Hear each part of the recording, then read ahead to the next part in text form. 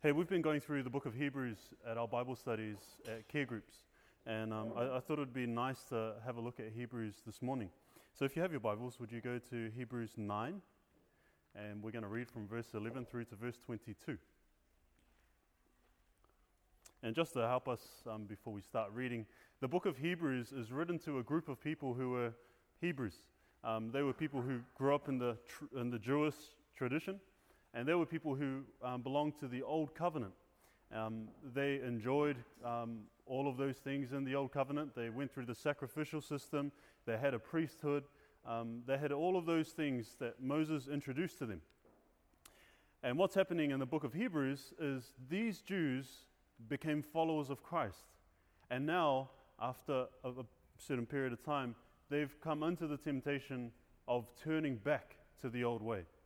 And what the author of Hebrews has done for the first 8 chapters is told them, hey, don't turn back, because there are huge limitations in the Old Covenant. The Old Covenant wasn't wrong, but it is heavily limited, and it can't get you to where you need to be. Christ is better. That's the whole message of the book of Hebrews. And that word at the start in verse 11, but, that's very important. Because he's saying the whole old system is not enough, but the whole old system is limited, but. So remember that as we read from verse 11, and we'll read all the way through to verse 22.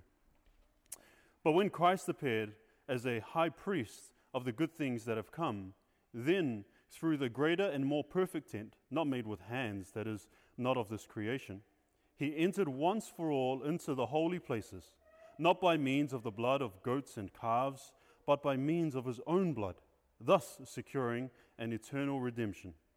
For if the blood of goats and bulls and the sprinkling of defiled persons with the ashes of a heifer sanctify for the purification of the flesh, how much more will the blood of Christ, who through the eternal Spirit offered himself without blemish to God, purify our conscience from dead works to serve the living God. Therefore, he is the mediator of a new covenant, so that those who are called may receive the promised eternal inheritance, since a death has occurred that redeems them from the transgressions committed under the first covenant. For where a will is involved, the death of one who made it must be established.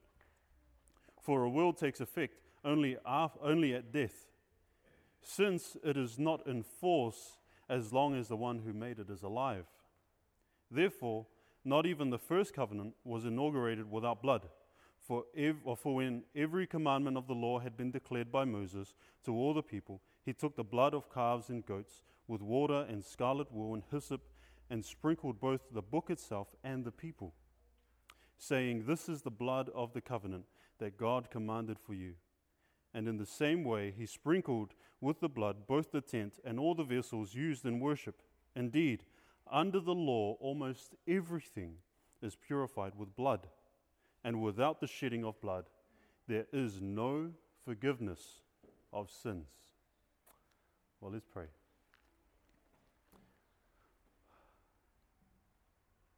Our Lord, thank you so much for your word. Thank you so much for your truth. And Lord, would you help us this morning as we consider these very important words, that there is no forgiveness of sins without the shedding of blood. Our Lord, help us to see Christ. Help us to look at the cross, and help us to go there. Lord, would you draw us there? We pray these things in Christ's name. Amen. Amen. Well, friends, I just want to spend about 15 minutes talking about these things, and mainly focusing on 3 questions. The first one is, why the shedding of blood? Why the shedding of blood? Why must someone die? Can't God just forgive? Can't he just let it go? Can't he say, just don't worry about it and let's move on? And that's the first question I want to consider. The second one is, why the blood of Jesus Christ? Why not the blood of our next door neighbor? Why not the blood of bulls and goats and calves and animals? And then the third question is, what has his blood accomplished? So I just wanted to look at those 3 things briefly this morning, and hopefully it's of some help to us. That first one, why must there be bloodshed?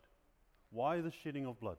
Why can't it just be that God looks down and sees the problems that we have with Him, sin, the rebellion against God and His character, and why can't He just let those things go? There are two reasons that I want to bring to your attention this morning. Those two reasons is because sin is a lot more serious than we think it is. I don't think we can fully ever understand how terrible sin really is. Sin is such a terrible thing that God said in the garden with Adam, He said, if you disobey, if you eat from this tree, you will surely die. The consequence was clear. The action was so bad, the crime was so bad that the punishment had to fit that crime, and that punishment was death. We find this in the New Testament as well. The wages of sin is death. So sin is this terrible act, this contradiction of God and His character, this rebellious action. And the only proper consequence, the only proper punishment for this is the shedding of blood.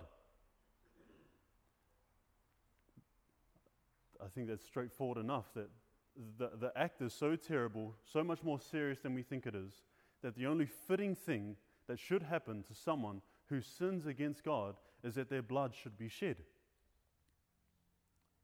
And what this tells us, friends, is that every single sin ever committed in time and space will not go unpunished. Every single sin that is ever committed by anyone who ever lives will be punished. There will be bloodshed for every single sin.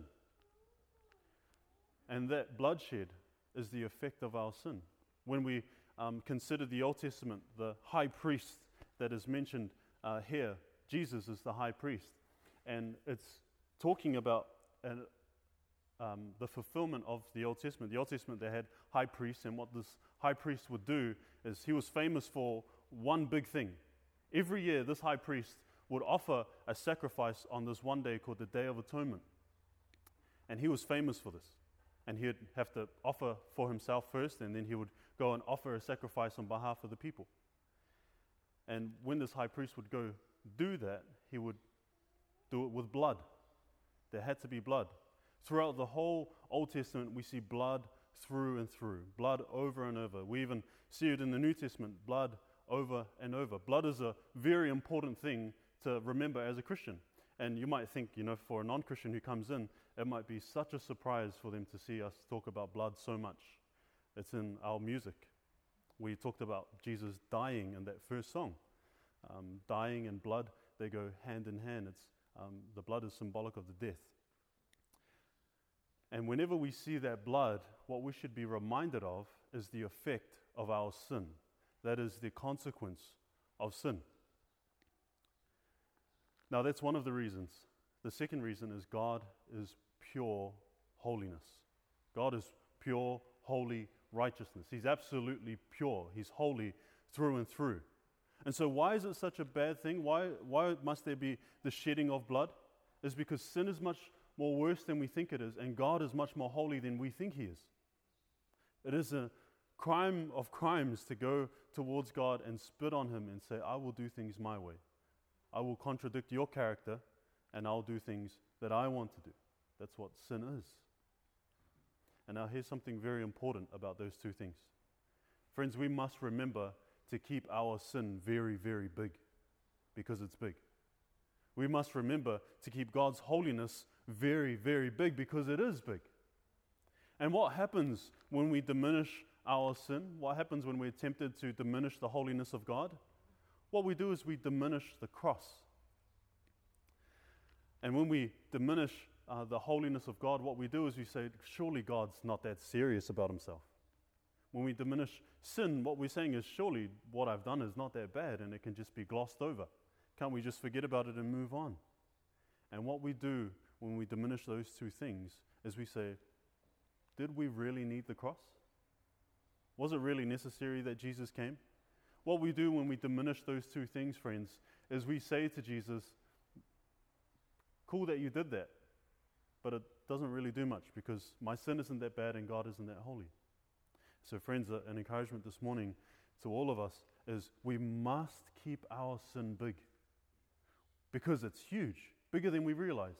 Friends, we must keep the holiness of God huge because He's actually huge in His holiness. We must hold those two things very highly. And let me just move on quickly to that next point. Why the blood of Jesus? So there must be bloodshed because God is holy and sin requires bloodshed. So all sins must be paid for with bloodshed. We saw that in the Old Testament and we see that at the cross, which we'll talk about shortly. But why the blood of Jesus? Well, friends, the blood of bulls and goats cannot purify our conscience.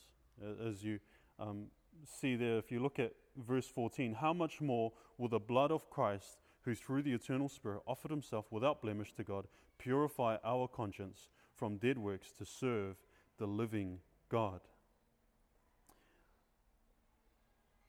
The blood of Christ and the blood of Christ alone can do this. Not the blood of bulls and goats, not the blood of your next door neighbor. Why can't your next door neighbor die for you? Because they have their own sins to pay for. They have a holy God to face and a whole bunch of sins against their name. They cannot pay for yours, let alone themselves. Their blood will be shed for themselves. So a friend cannot do it. Look at verse 12. He says, He entered once for all into the holy places, not by means of the blood of goats and calves, but by means of His own blood, thus securing eternal redemption.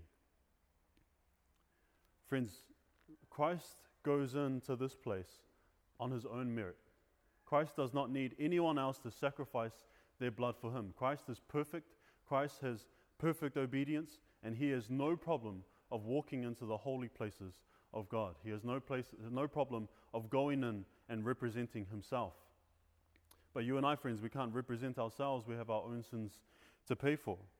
And it's only Christ who is the great mediator, as we see there in verse 15. Therefore, He is the mediator of a new covenant, so that those who are called may receive the promised inheritance, since a death has occurred that redeems them from the transgressions committed under the first covenant. So it's the blood of Christ. It's the death of Christ. He must be the one who dies. And as I said, friends, every sin will be paid for. Either you will pay for it in eternity, or Christ pays for it on the cross. And there's an interesting illustration there of a will. You know what a will is like. Me and Javon set up a will a couple years ago for when we die. But that will does not take effect until we die. So until we die, that will just sit there, and it won't be inaugurated or enacted until we ourselves die. And that's the picture that we have here of a will. A will requires the person who holds the will to die before it can be realized. And so we see there in verse 16, for where a will is involved, the death of the one who made it must be established. For a will takes effect only at death, since it is not in force as long as the one who made it is alive. So why the shedding of blood? Because sin requires it. The holiness of God requires it.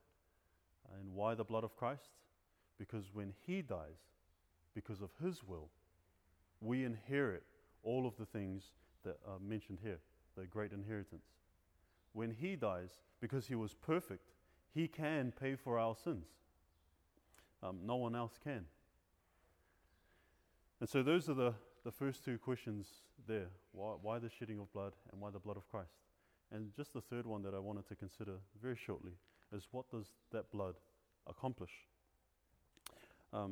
Again, at the end of verse 15, so that those who were called may receive the promised eternal inheritance. We get an inheritance. What is that inheritance? You know, some of us will immediately think, well, heaven. We get to spend eternity in heaven. And that's true. And there are many blessings that we receive in heaven. But the greatest inheritance that we could ever have, the greatest inheritance that we could ever hope for, is Jesus Himself in heaven. And that's exactly what we get. What else does He accomplish? Well, friends, in verse 22 at the end says, and without the shedding of blood, there is no forgiveness of sins. There is the forgiveness of sins for those who trust themselves to Christ. And at the end of verse 12, it says, not by means of the blood of goats and calves, but by means of his own blood, thus securing eternal redemption. We are redeemed forever. So those who trust in Christ have their sins forgiven, they are redeemed forever, and they have the enjoyment of having Jesus himself forever and ever. And that's a wonderful place to be. And so, friends, this morning, the way that I want to plead with you is to say, are you looking at the cross? Are you looking at the blood? You know, it seems like such a gory thing to us who live in a sanitized world. Everything's sort of clean cut. Even funerals that we have today are so sanitized. But do you look at the cross? Do you look at the blood of Jesus Christ? Do you look at his death? Do you look there and see the effect of your own sin? Do you look there and see the effect of his blood, his accomplishments? Do you look there and see your inheritance? Oh, friends, we must all look to the cross. If you're a believer this morning, you must keep looking to the cross. You must keep looking at the blood. You must keep looking at Jesus Christ. You must keep remembering that he is a crucified Lord. And if you are not a believer this morning, friends, if you have not trusted Christ as your Lord and as your Savior, look to the cross. Look there and see the consequence of your sin. Friends, let your sins be put on Jesus Christ, the Lamb who was provided for you, the blood of the Lamb who was sacrificed for you. All sin will be paid for. Trust me, friends, yours will be paid for. Either you will pay for it in eternity or Christ pays for it on the cross. I plead with you this morning, look to the cross. Let's pray.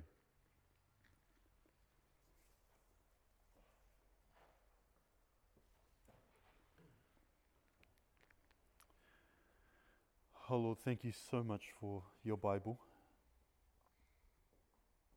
And Lord, as we have that great privilege of opening the Bible and looking at these words, oh Lord, would you help them to really make changes in us? Oh Lord, we pray that your Holy Spirit would transform us, that your Holy Spirit would win us over to the words that we've read this morning, to the words that we've considered. Oh Lord, would you rescue us from the temptation to diminish our sin? Would you rescue us from the temptation of diminishing the holiness of God?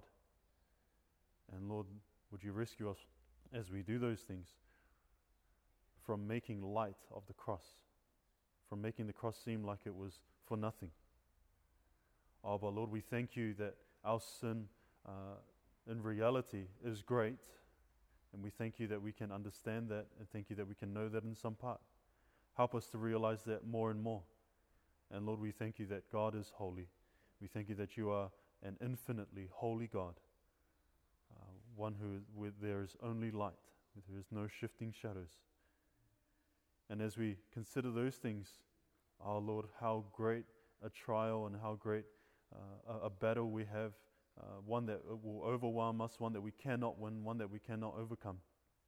For such a big problem as we find there, that we are great sinners face to face with a holy God, there must be a great solution. And we thank you that there is the ultimate solution found at the cross on Calvary, found with the death and resurrection of Christ. We thank you that you met that huge problem with a perfect solution, the cross of Christ. So help us to look there. Help us to run there. Help us to take refuge at the cross. And Lord, would you keep us from looking away? Remind us again, Lord, that it is you who does this from beginning to the end. You were the loving one who sent your own Son. You do not reluctantly save sinners. You willingly save sinners. In fact, you started the whole plan of salvation. So help us to remember that you are a loving Father who sent your only Son to save sinners. Help us in all those ways, we pray. In Jesus' name, amen.